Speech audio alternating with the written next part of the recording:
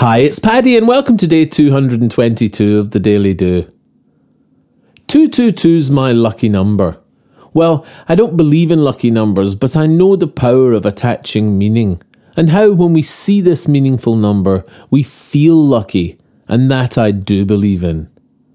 The number on your shirt when you played football as a kid, the number of the bus where you had your first kiss, seen again in later life, and in that moment there flashes good. That's my lucky number. You tune in and expect all you should. This is the power of positive, zooming in on chance and hope. Feeling lucky is the lucky as your fears and doubts are dropped.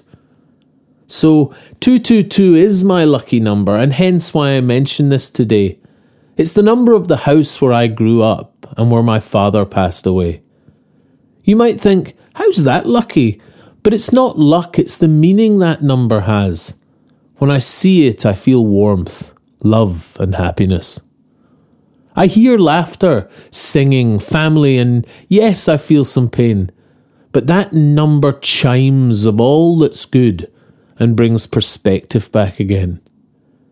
Does that number win me riches on the lottery? Is it the horse to back or the lucky ticket that wins it all for me? No, it's just a number, but when I see it, I feel luck.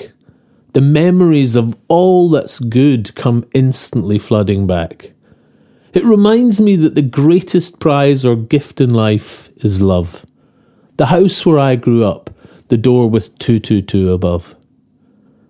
Attach meaning to the things you see.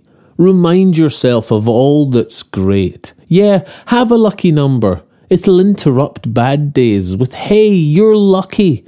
Focus on that and lucky you shall be.